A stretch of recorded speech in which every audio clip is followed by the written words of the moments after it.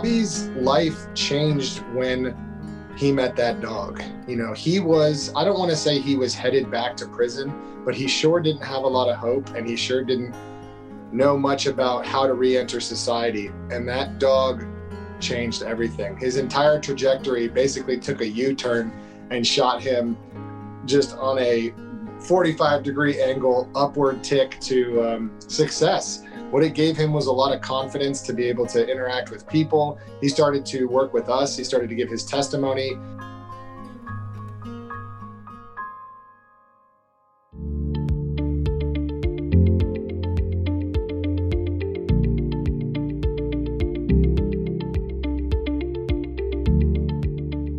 Hello, 1 in 4 podcast listeners. This is your executive producer and co-host, Bea Spadaccini.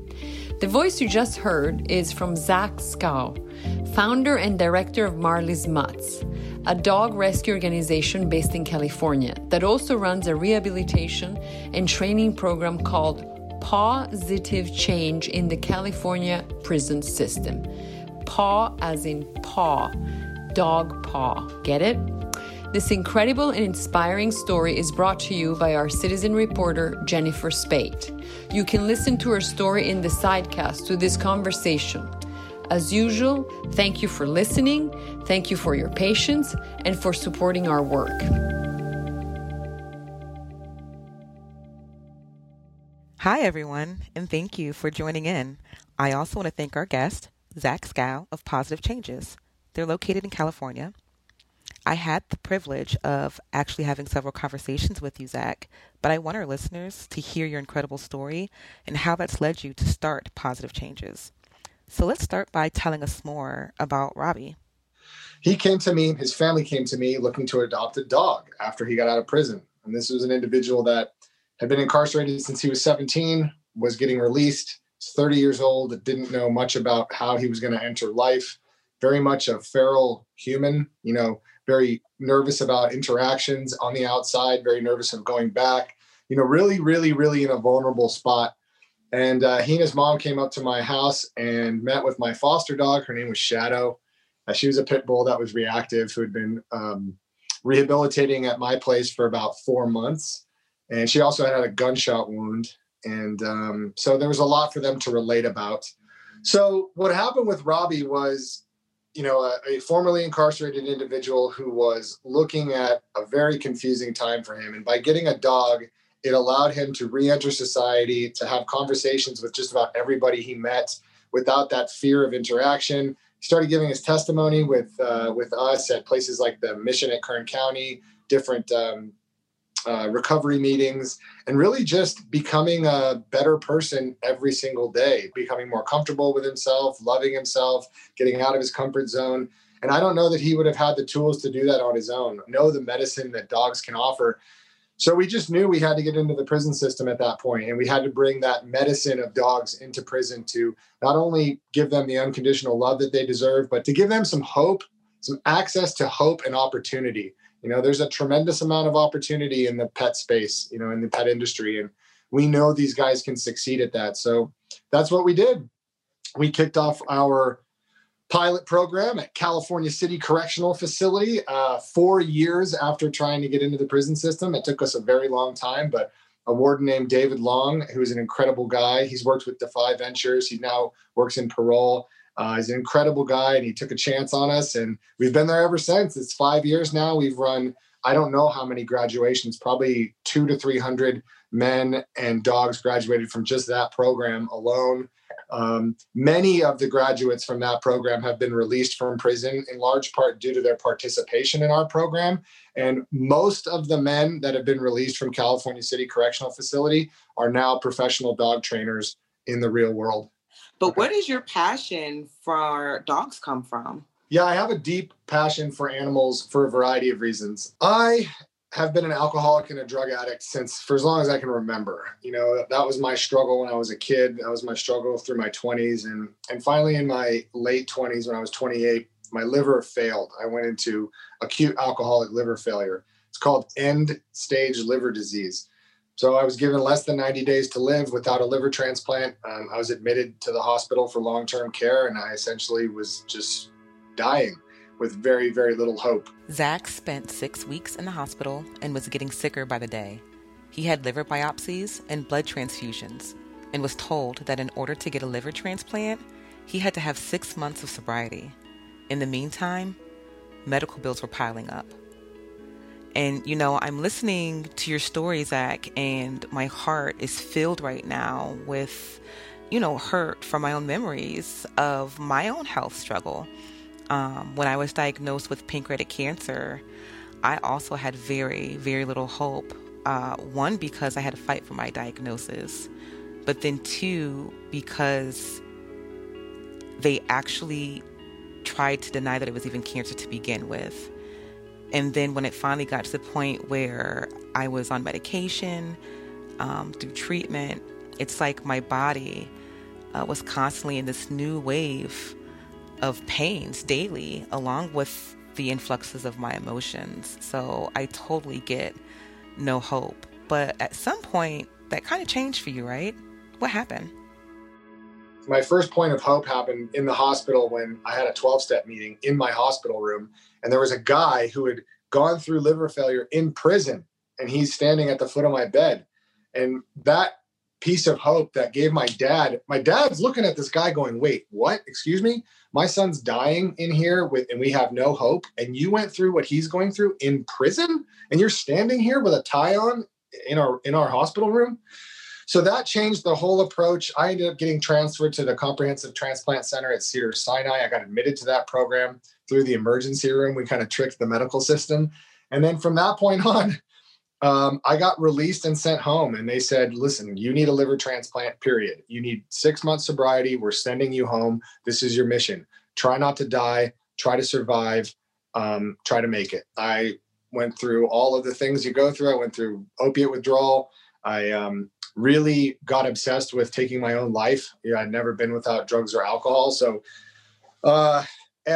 everything was terrifying. Everything. Just being alive was the biggest struggle. Every day was the biggest struggle I'd ever faced. Every single hour was pain like I didn't know how to, I couldn't process. And the only thing that really helped me cope with that pain and that deep self-hatred and that was my dogs. My dogs were that one thing that helped me plug into something greater than myself. And at that time, I was just, my brain wouldn't unfixate from how pathetic I was, how bad I felt, how, it was just a very, very dark place. But as soon as I started living for my dogs, as soon as I started plugging myself into them, everything changed. It was actually one particular experience. It was about 2:00 in the morning. It was the middle of the night. I had gone to the bathroom on myself, which is something that happens regularly in liver failure.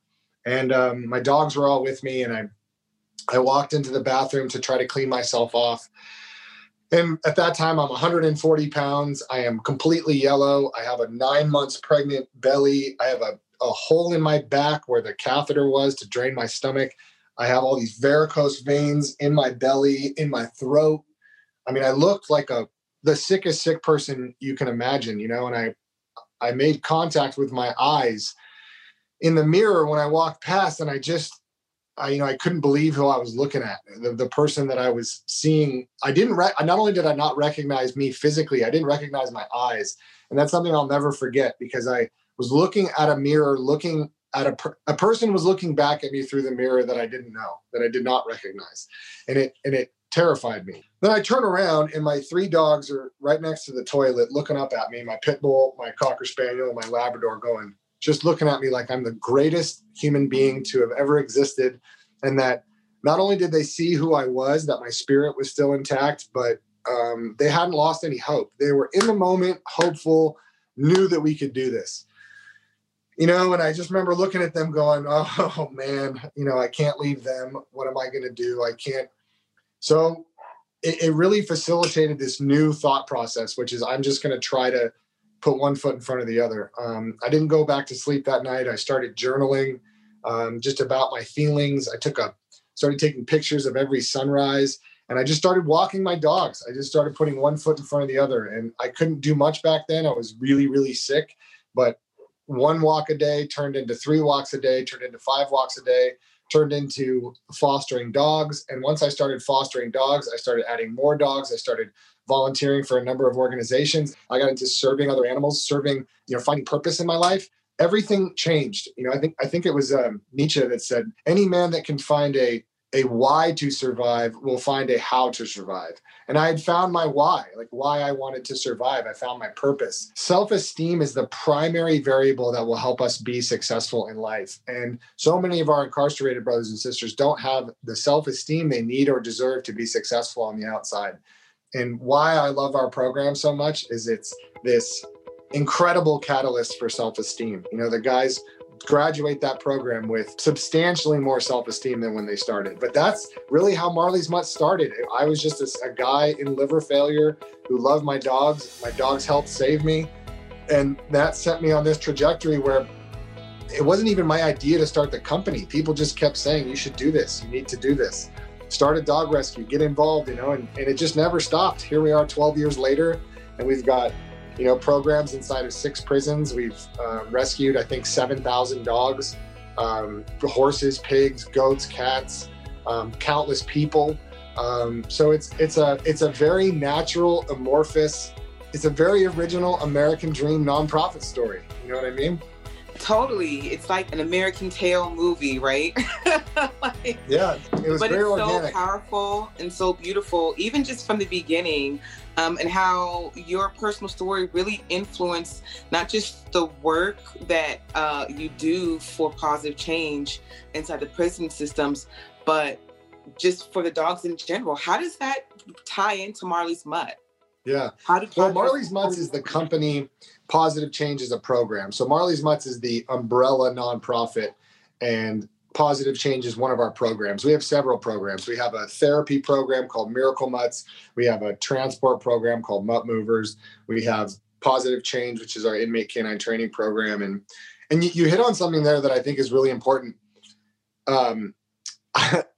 There's no place I feel more comfortable or plugged into my purpose or, all of my senses turned on than prison. Getting to work in prison with the most disenfranchised, kind of vulnerable, deserving individuals is a type of service work that is incredibly, incredibly rewarding. And my life as a drug addict and an alcoholic and a person who's felt like a throwaway and a person who's really had a hard time dealing with myself, I think really set me up for success working inside of prisons. And there's a lot of guys in prison that just because of by virtue of the way we treat them, they feel that way about themselves. And my experience on the outside really set me up on an emotional level to be successful in prison. And one of the main reasons we're successful is because our staff, myself included, but all of our trainers, they give of themselves. They're so aware that if we can believe in these guys and if we can insert and inject some confidence and self-esteem that these guys are off and running, that we can break familial cycles, that we can set up entire generations of families for the future to be successful, to have access to their own American dreams. So why our program is different and successful is because it's very hands-on. We're the only program that operates in the pod or and on the yard and in the housing unit. Most operate in the classroom. We are surrounded at all times. The entire prison unit is around us. So imagine 10 dogs, 30 men out on a prison yard working on just like any normal prison yard where you're surrounded with people. So we're plugged into the fiber, to the heartbeat and the arteries of the prison. So it has this effect of positively affecting the entire pod, the entire yard, the entire facility. That's so dope. That's so awesome. Can you, going back to, it took you 4 years to actually get into a prison system. Mm-hmm. Can you describe some of the challenges you encountered when you first proposed the program to the prison? So the number one problem we've had working inside of prisons is that our operational procedure needs to meet up with how they work in prison. So if our program requires a correctional officer to have to do any more work, like open a door or keep track of somebody, they're going to make us change our program. If they are going to have to do more work, they want more pay. So falling in line with the union has been challenging just to adapt our operational procedure. But other than that, it's really gotten better over the last several years. I think almost all staff have recognized the efficacy of the program and why it makes their facilities safer. So now that we have staff support, now that we have inmate support, we don't really have any hurdles to getting into programs. In fact, we have more prisons than we can count trying to get our program. We just don't have the money to pay for it. Why did the state decide to stop the 10%? I mean, doesn't seem like it was much, but it seemed like you guys really needed it. It was very, very important. They helped cover our Wasco and North Crane prison programs. Since COVID, we've been releasing many, many, many incarcerated folks. So with that, the need has pivoted to housing. So with this emergency need for housing, almost all of the funding went to emergency housing for formerly incarcerated instead of programming inside for incarcerated.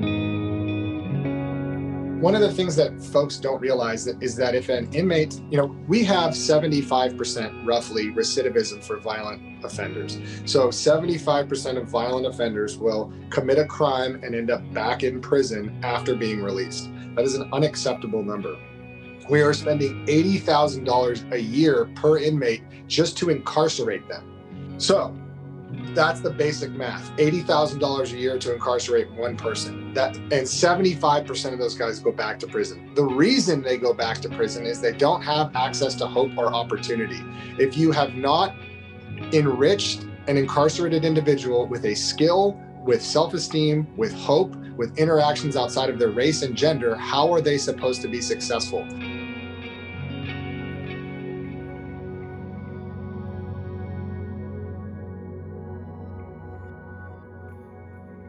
We have 0% recidivism. Every one of our violent offenders, and these are individuals who have had multiple strikes, these are individuals who have had loss of life crimes. So in other words, the highest likelihood of reoffending, and none of them have gone back to prison. Not one in 5 years has gone back to prison. That's a really important statistic because that's why we need money for programming. Programming is what sets people up for success on the outside. Housing is definitely needed, but if we want to bring that recidivism number down, we have to set our brothers and sisters, we have to set them up with access to hope and opportunity.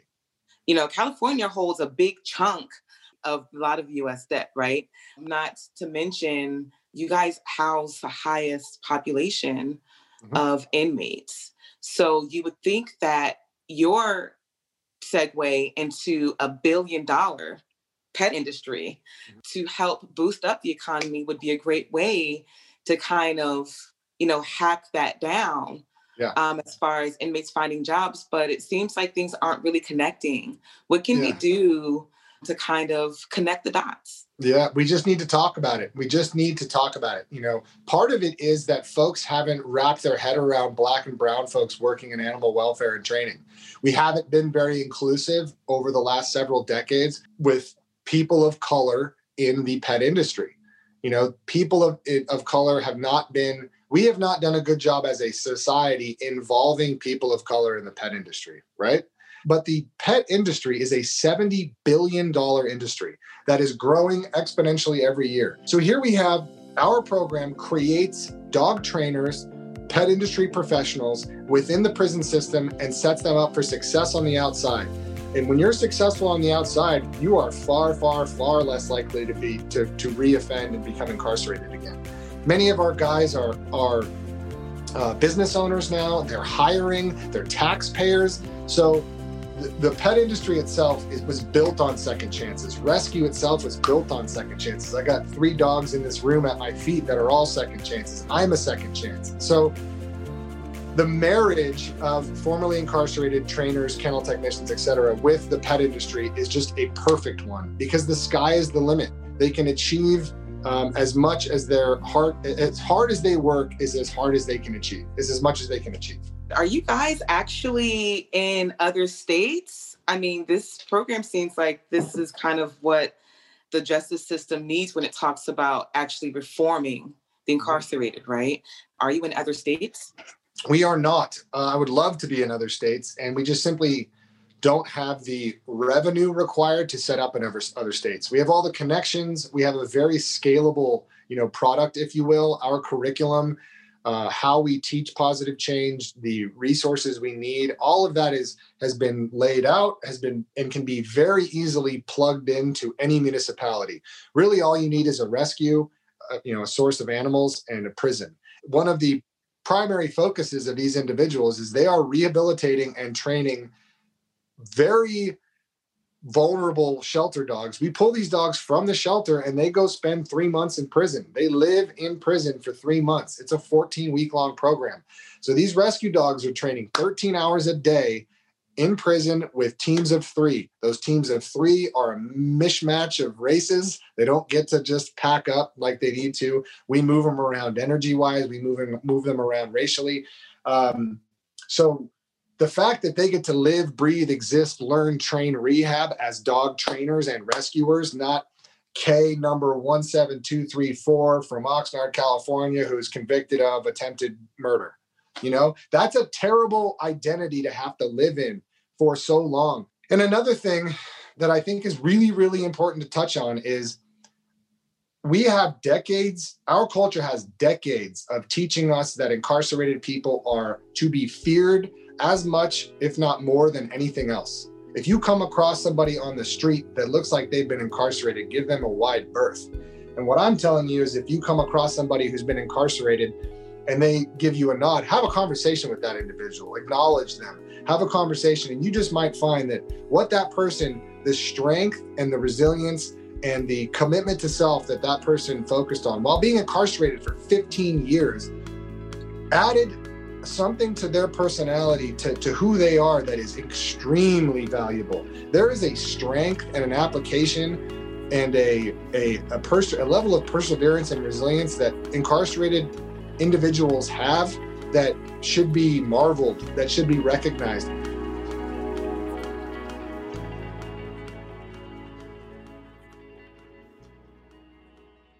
And how has COVID, now that we're almost a year into COVID, how has that affected the programs in the prisons? We were able to reopen in a modified way. We basically teach at the fence. So we can't be hands-on, but we have a fence separating us and we can talk, we can interact, we can direct, we can do all of those things. But because we've been running a program there for almost 5 years, we have brothers who have been there for a long time who know how to hold the program down. So mentor trainers, lead trainers can train without us there. So they can also help keep the program moving without us being able to have as much contact. The other program that is open is our juvenile program. It's the same thing. We have the only girls juvenile program with rescue dogs. So the only program in America where rescue dogs are living with locked up girls and rehabilitating with those girls. So that program is back on. It has been for, I think graduation is in a week. So, but the other programs are all shut down. We can't do anything until the vaccine. Hopefully the vaccine will be entered into the prison system. I think there are some really great arguments being made as to why the COVID vaccine needs to hit the prison system first, both for the safety of correctional staff and correctional, you can't socially distance in there. It's a shame to hear that COVID has definitely hurt many of us in many different ways, but it's so great to hear that you're still at least able to hold on to some programs. It's interesting to hear that the dogs actually live with the girls. So do the dogs stay with the inmates in prison also? First, we interview our guys.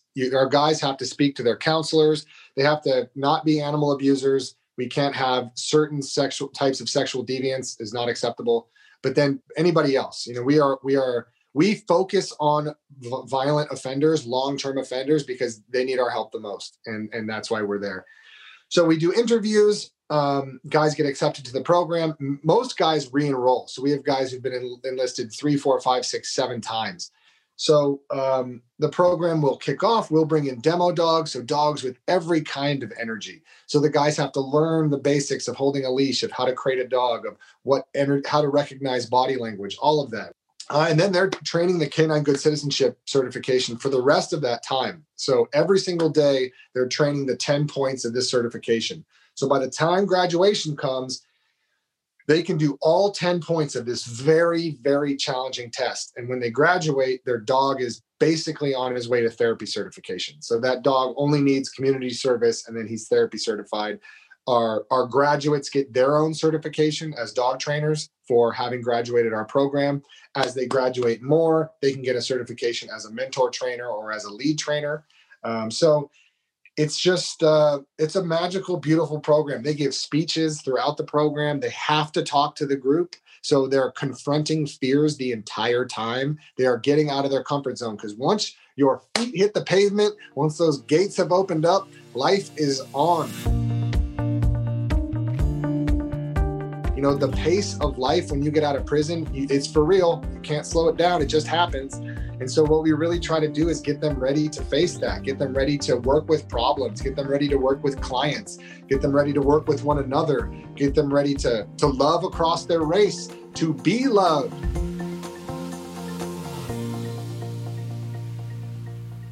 I think you guys do a great job of it from the sounds of it, and from the looks of it, also from your social media. And I can't imagine creating this bond. Do any of them ever adopt the puppies that they train? Yeah, we've had tons. So we've had a number of, one of our guys, Brian James, he's at Ironwood. Shout out to Brian James. We met him at Corcoran. His family adopted his dog. Brian's going to board in January or February. Just wrote board for him, so I'm excited for him to come home. But yeah, and then another one of our trainers, Jason, he adopted his dog before he got out of prison, and then they were reunited when he got out. I want to say like 6, 7, or 8 dogs have been adopted by families, basically, and some of them have been reunited when the guys get out of prison. Some of the guys are still inside, and when they are released, they'll be reunited. It sounds like you stay in contact with a lot of people that were involved with the program, even beyond release. Can you share a couple of success stories with us?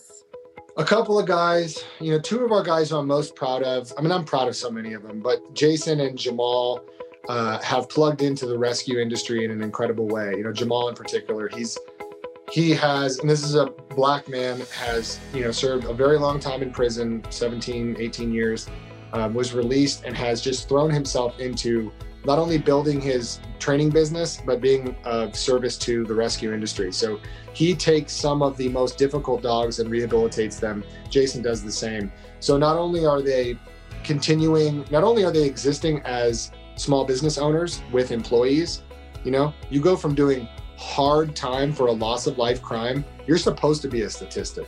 You're supposed to go back, and now you're within 2 years, you're a small business owner who's, making a difference in the world and really paying it forward, involved in really involved in other people in our culture viewing formerly incarcerated differently. Because for Jason and Jamal, when they interact with people, most of those people have never interacted with someone who spent a long time in prison. People need to realize that getting out of prison is just the first hurdle. That staying out of prison can be much harder than because our society is stacked against you, both from a cultural vision standpoint, meaning how we view you, and the opportunity we're willing to extend to you. There are a far, far more narrow set of opportunities for you if you've been incarcerated. And that simply isn't fair. It isn't fair. Can I say the F word? Sure. We have all fucked up in our lives, and we have all fucked up immensely in our lives, probably dozens of times. And if we had to be reminded of that fuck up constantly, if that identified us for the rest of our lives, it's fundamentally unfair. It's fundamentally immoral.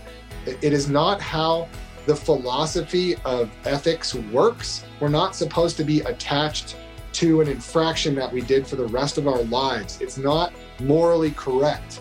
Yet we burden our brothers and sisters with this. These are our brothers and sisters. There's no other way to say it. I've had locked up family. I don't know if you guys have, but these are just our people. They're not different from us. They're just our people. And we get so lost in this culture of the incarcerated that, we have made them into different people. Like they're just different from us. And they're not. They're human beings that need us more than maybe any other group of people. Black and brown incarcerated folks are the most disenfranchised group, well, next to black and brown incarcerated kids. They're the most disenfranchised group on the planet. and we need to be doing work to offer them legitimate opportunities out of this cycle that in many cases we have put them in.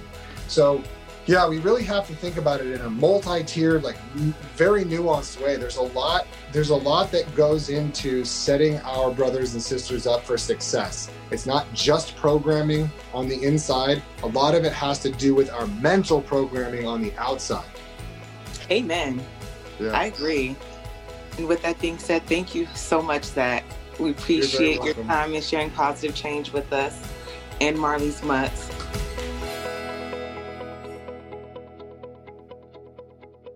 Remember to follow us on Twitter at 1in4podcast, all letters, no numbers, and follow us on Facebook. You can subscribe to this podcast via Apple iTunes or wherever you download your podcasts.